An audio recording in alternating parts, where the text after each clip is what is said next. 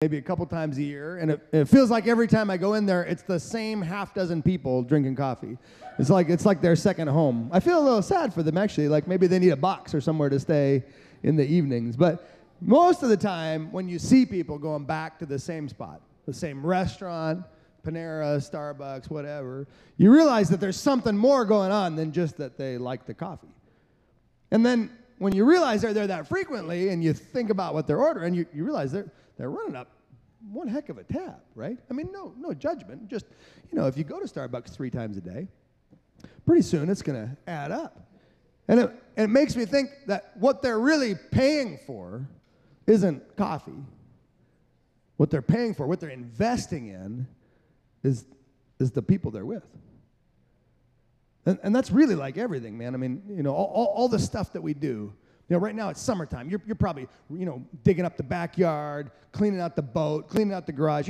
You're investing a lot of time and money, but you're really not investing it in the thing. You're investing it in the experience, the relationships, the memories, the way you're being bound together. And that reminds me of Jesus' words in Matthew 6:21. Where your treasure is, there your heart will be also. And that's a really funny little order, right? Because he starts with treasure. He starts with money, and then he says your heart follows. And we typically think it's the other way. We think, well, we love something, and so we throw a bunch of money at it. But that, maybe there's a reciprocal relationship. I just think the way Jesus approached the topic was peculiar. Because what he's saying is when you make the investment, it'll pay off. You think about it like your wedding. Weddings are so expensive, right? Man, right now, a Michigan summer wedding, that's like $200-300. But you're investing all that money first because you're investing in your future, and it pays off in relationship. When we give to God, man, we're putting our treasure where we want our heart to be. And my heart is with you. My heart is with God. When I give, I'm giving for the promise of a better future in God's church, for God's people and God's glory. Amen? So we're going to give generously and sacrificially. Ushers, you come forward and let me pray for us. Father, thank you for the privilege of being believers, of knowing and trusting and having had you prove to us again and again and again that what we do matters. It's not in vain, but instead we reap the benefit in our hearts, in our communities, in our families, for you and with you. And all God's people said, Amen. Now, I don't know what to tell you about this morning's teaching, except that God gave me this sermon in one fell swoop in its entirety, in the single strangest way imaginable. And I'm going to tell you this weird story if you'll just give me a little leeway to indulge the strength of my week. Now, if you've been kicking around West Winds for a while, you know that I like to be prepared. Like right now, I know every single sermon that I'm going to preach from Labor Day through to the end of next school year. I know every single week what I'm talking about. I know it. I don't, however, know what I'm preaching on next Sunday. And it's really scary. When I started out in ministry, that's how it went. You just pray and pray and pray all week long, absolutely terrified that if you didn't get it right, if you didn't hear a word from the Lord, everybody's going to hell, and by the time you got to Thursday afternoon, the temperature was already so hot, you thought your friends were melting. You're like, sweet Jesus, I need to hear from you. So you're flipping through your Bible, looking for a coffee stain, totally anxiety-ridden, and then just barely on Sunday morning, you'd get up there and throw somebody a lifeline. It's really scary. But I thought, just for this summer, I'm going to run the risk of you going to hell every Sunday. I just do it. We'll just see how it plays out. It's good practice for me to stay prayed up and preached up. So every week, already the clock has started ticking for next Sunday, where I'm like, all right, Lord, we got to come up with something to say. I'm pretty familiar with the good book. I could find something, but we want something special, something for you, man, because you need it. You need it. And some of you, of course, you're here and, man, you're on your last legs. You were busted up, beaten up. You feel like it's time to quit. Man, I see you. We are here for you. Some of you are ready to set the world on fire. Inside your spirit, you look like Simone on caffeine. You feel like you're Kevin's guitar strings. You're just going to burst into flames, and when we see you, we're here for you too. Some of you need strength because you're shouldering a lot. And we want to give you some of ours, some strength that you hold on. Some of you need assurance. Assurance that you're doing it right, assurance that you're not crazy, assurance that you're okay, that God's not mad at you. We got you, fam.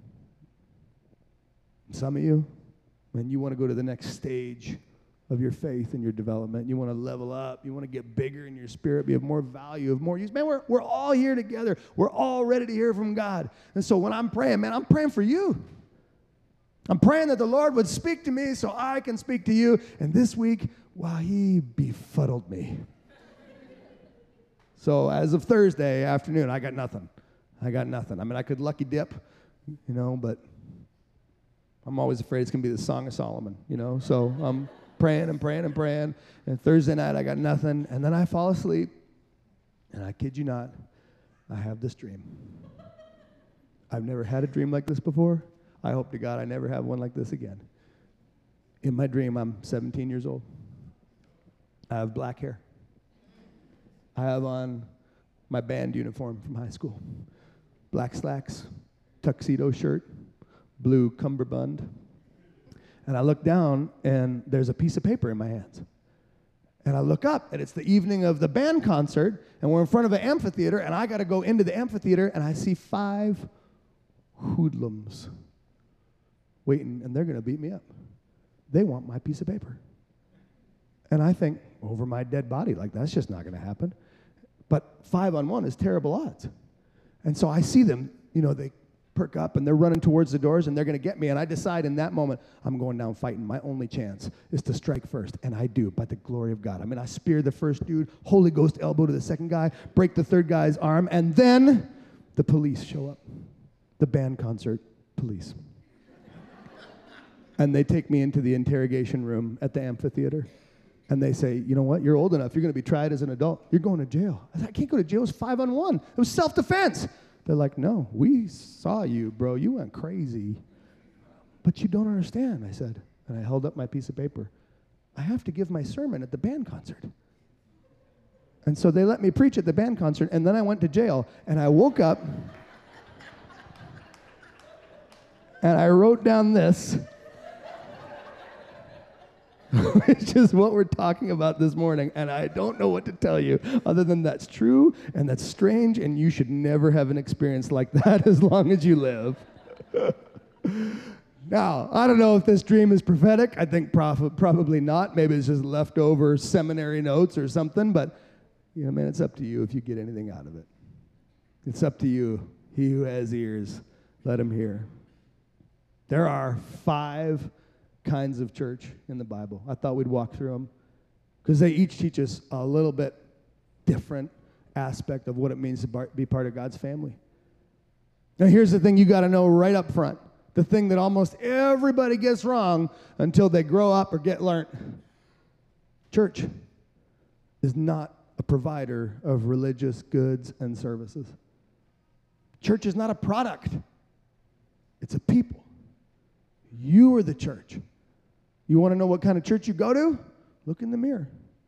You want to know what your reputation is of your church out there? Check yourself, man. You are the church. We together are the people of God. And by going through these sort of 5 different aspects of the church through the scripture, I think we're going to learn some stuff. So we start with the oldest gathering of God's people in the scripture, the earliest gathering of God's people in the tabernacle. Now, here we are, Exodus chapter 25. God says to his people, let them make me a sanctuary that I may dwell in their midst. The word there is not dwell. The word there actually in Hebrew is the word tabernacle, that I might tabernacle in their midst. You know what a tabernacle is? It's a big tent. It's a big tent.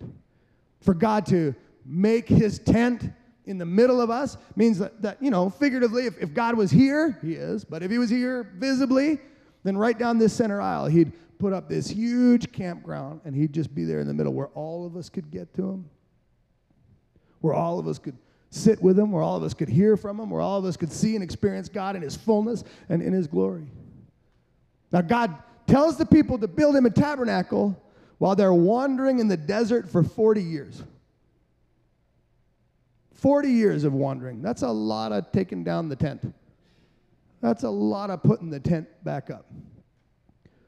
Now, the thing that stands out to me is if you're going to change campgrounds every night, and this is a huge tent with multiple areas, special objects in it, little rooms, curtains, decorative items, man, you need a lot of help. Everybody had a part to play in the first manifestation of God's church, which begs the question, what's your part? What's your part? I mean, some are musicians, some work on the tech team, some are out there cleaning windows, some are helping with the kids. What are you doing? Now, no judgment if you're not doing anything yet. Well, I want to make you feel bad. But at some point, you gotta find your part and do it. Not because we need the help, but because this is yours. This is your church. It's not something you show up and watch. It's not something you sit around and evaluate. It's you. And that's one of the things I love about the table, man. Every Wednesday night we get together and everybody does all the work. That's actually how we decided we were going to start it. We said, if we're going to do something with food, we got to make sure everybody helps. Because normally when you add food to church, there's like 6 little old ladies running around and like 200 fat guys, and they hate each other. It's like the old country buffet went out of business and just came to Westwind, you know? So I said, there is no way that we are doing that. No, man, it's everybody. Everybody setting up tables. Everybody putting on tablecloths. Everybody, the whole thing for over 100 people takes less than 10 minutes to set up. And then it takes less than 10 minutes to clean up because everybody has their part. And every now and then we get, 1 or 2 people who stand off to the side and demand a chair. And can I be real with you for just a second? I hate those people. I hate those people, God will forgive them, and the Lord will forgive me for hating them because I'm just speaking my truth, but I hope they slip and fall. No, the thing that's so great about the table, the thing that's supposed to be so great about church is not only that we get to be together, but that you got a thing you can do. It's yours. It's your gift. It's your offering. It's your contribution. Because this isn't about what church you go to. It's about what kind of church you are. So you got to figure out what your part is. And if you don't know, if you can't figure it out, we'll help you. Come talk to us afterwards. We'll get you connected to the people that know because we want to help you become a passionate contributor to your family. So we start out in the tabernacle. That's the first manifestation of God's church. And it leads us to ask the question, what's your part to play? And then a couple 100 years later, God's people stop wandering. They get rooted in the promised land. They raise up a king. He starts a remarkable dynasty, King David, the paradigmatic leader throughout the scripture, a man after God's own heart. And David says, Lord, I want to build you a temple. David spends years, decades, planning out all the rooms of the temple, the decor of the temple. He's got a vision for it. And at the end of his life, as he gets ready to build it, God says, no. David was too in love with war. And God wanted a man of peace to build his house. So the Lord told David, let your son build it. So in 1 Chronicles 28, Scripture says, David gave Solomon the plans for all the temple buildings, the storerooms, all the other rooms, and for the most holy place where sins are forgiven. And Solomon's temple becomes one of the wonders of the ancient world. People travel for thousands of miles to see this palace of splendor to the God of the universe. And when they got there, they made sacrifices. And what's so novel about it is that they made sacrifices not just Jewish people, but all people. There were ways for the most obscure, paganish people to somehow make supplication to the God of the world. The temple teaches us that worship requires sacrifice. So what are you sacrificing? What sacrifices are you making for God and for your church? Now, I'll be honest with you. I want to, as pastor, I want to make sure my sacrifices are the most painful, the biggest, the most costly, It's my ambition to make sure I'm sacrificing more than any of you for all of you. It's my real ambition to be able to sacrifice more than all of you combined, but I'm not there yet, you know. You guys are remarkable. But I think that's the right spirit, is to be asking all the time, what can I give? How can I serve? What can I do to demonstrate to God and to God's people that I'm all in? And it's amazing because the more you read about Solomon's temple, I mean, it was gorgeous. It's opulent. I mean, just covered in jewels and gold and art. And you think, if that's the place where God dwells, shouldn't my sacrifice match God's house? Like, I want to make sure I'm offering the absolute best of who I am, the absolute best of what I have for God.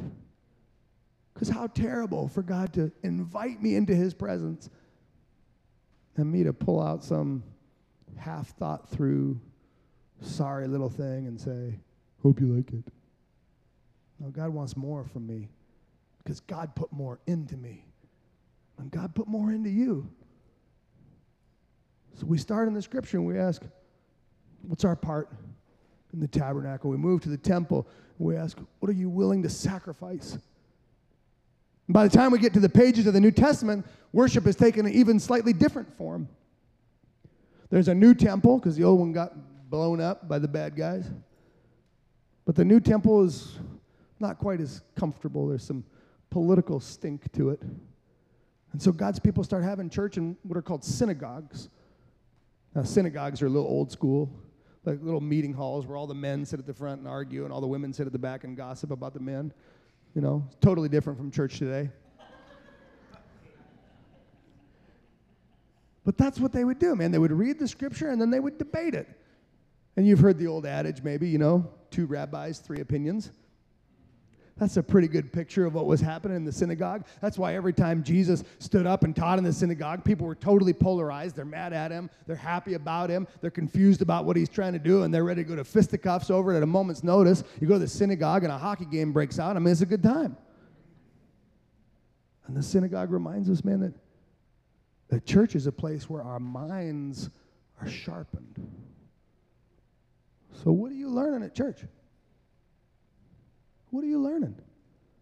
I mean, like for my part, I'm trying to do everything I can to resource you, to inspire you, to give you rabbit trails to chase down, to drop clues for how you might deepen your faith, whether those are things we publish on the internet, whether those things we publish in books in the bookstore, whether it's references we give in the scripture. Man, I want you to be totally sold out, bought in. I want you to be passionately pursuing God in every way imaginable. But, man, I can't make you do that. You got to want to sharpen your mind. You got to want to educate your intuition. You got to want to grow your spirit. You got to want to learn. And that's what a disciple is. Disciple comes from the Greek word mathetes. It means learner. You are learning the way of God. Right. So the tabernacle asks us, what's our part? And then next is the temple. We're asking, what are you willing to sacrifice? From the temple, we move into the synagogue. Saying, what are you learning? And then we come to the fourth kind of church in the Bible. And this is the one that's so heavily romanticized. And this is the one that everyone wants to talk about, sing about, celebrate, glorify, hold up as the ideal. It's the house church. The earliest followers of Jesus start gathering in people's homes. They're eating together, drinking together, sharing songs and stories, psalms, hymns, spiritual songs, everyone giving testimony. This is what we're told in Acts chapter 2. They sold their property and possessions and shared the money with those in need. I mean, it was everybody together doing everything together for one another in God's glory. And it makes you ask, who's in your house? Who's in your house? Now, you can't get everybody in your house, clearly. But somebody better be there. And if we use house even figuratively, I mean, you got some friends. You got a friend group. You got some close friends. You got people you rely on, people you know and love, and people that you're investing in. What are your responsibilities to them? Who are you bringing into your house? And what are you doing with them? Like, I tend to think of my house or really any property that's mine as like Eden. Not because it's especially beautiful, just because it's mine. You know, you read in the earliest stories of the Bible that when Adam and Eve, showed up, the Lord gave them a garden in Eden, and they were supposed to fill the earth and subdue it. They were supposed to expand the area of their dominion to grow it. And you know what? When you come to my house, I hope you call first. But I hope it feels like I'm sharing the good things God has given us with you. Like you experience hope and peace and laughter. I hope you experience that sense that like we're together in this. And not just my house, man. If you come to my office at Westwinds, I hope you feel that way. I hope you get in there and you feel like you're part of my domain. You come to the chapter house and help out, volunteer, whatever, stay there. I want you to feel as though the things God is doing in me, God is now sharing with you. And it ought to be like that for us all. So who's in your house? Who's in your life? Who are your people and what are your responsibilities to them? Because man, that was the most glamorous season in church history. All right. Let's review. We start out in the tabernacle. Thank you, Rick, Bible college student. Very excited about him. All right. Trying to figure out what our part is. And then we move to the temple, right? Figuring out what we're willing to sacrifice. And then we're off to the synagogue, asking ourselves what we're learning before we go to this romantic picture of the house church. Figuring out what our responsibilities are to each other. And then the last one, and this is the one that often gets overlooked because it's church out there. Church beyond the walls. Church busting out all over the world. Because remember, church is not a provider of religious goods and services. Church is not a product. It's a people. It's you. And you are not always going to be here. You better be out there. It's church in the marketplace, we call it. Church beyond the walls. Church beyond the property. Church busting loose and breaking out all over the world. And it's best exemplified by the Apostle Paul. In Acts chapter 17, the Apostle Paul goes to pick a fight, man. And I don't know how much you know about the Apostle Paul, but he is both an inspiring and comical figure in the New Testament. He's like God's pit bull.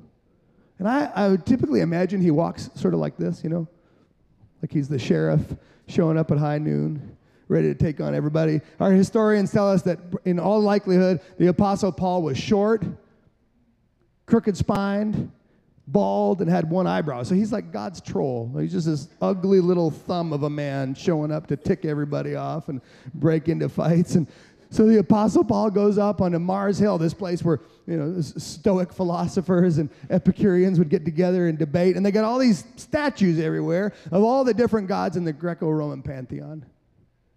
And then they got one empty pedestal that says, to the unknown God. Like they're trying to cover their bases, right? All right, we got the sex god, the war god, we got the money god. Oh boy, okay, let's put that one over there just in case we're going to get in trouble in some way we don't know. And the Apostle Paul swaggers up there, all the way up, puts his foot on that little pedestal and says, hey, let me tell you about this God. The God you've been talking about your whole lives and know nothing about. The God you've been writing songs and stories and poems about and of whom you are completely ignorant. This God, creator and sustainer of the world, man, he's after your heart. This God demands your allegiance. See, this last church, the church that you're in now, requires you to be prepared to engage the world, to advocate for the faith, to proclaim the good news of the gospel of God, to remind people who they are and what they're worth and why they're worth it. This last church makes you ask the question, are you prepared? See, because you come every week. And every week we do everything we can to fill you up. But that's not enough. Church isn't a gas station. Church is not a provider of goods and services? Church is a people. You're a people. Maybe you come hurt. Maybe you leave a little bandaged up. Well, good, because now you got to go out there and be prepared. Maybe you show up, you feel defeated. You get a little shot in the arm, and you feel like maybe you can keep going. Well, good, because you got to go back out there. You want to know what the next stage in your development is? You better get prepared, because it's going to happen out there. And over and over and over and over again, we have to remind ourselves that this is not something that happens to us. This is something happening in us. And it's incumbent upon us to open our hearts to receive it, to say, yes, God, give it to me. I'm ready. Let's go. To not wait till we're absolutely perfect. To not wait till we're absolutely put together again and unhumpty dumpty before we try and be of use. You're going to have to play hurt your whole life. You'll get hurt. Keep going. You'll be sad. Keep going. God can still use you if you're hurt and you're sad and you're broken and you're confused. And as God uses you, God will heal you. And you go, well, Lord, when am I going to get the thing I need? Lord, when am I going to get the answers I need? When am I going to get all the things I need? As you go. As you go. And you'll go with a rock in your shoe, and you'll go with a bad hip, and you'll go with a limp, and you'll go. And you'll heal the world, and you'll make a difference, because that's who you are as the people of God, as the church of God, on the mission of God. Because church isn't a product. Church is you. And that's the best question of all, man. If you are the church, what kind of church do you want to be? Let's pray. Lord, you're good to us, man, too good to compare. We would have given up on ourselves a long time ago, and most of us have. But not you. Not you. Like a good father, you're there, picking us up, dusting us off, cheering us on, getting us to go. To go. And so we're after it, Lord. Limping, crawling, bouncing, jeering, man, we're on our way. So we ask that you would fill us with your spirit, fill us with your truth, fill us with your power, and receive all that we do as love and honor and fealty. In Jesus' name we pray. Amen.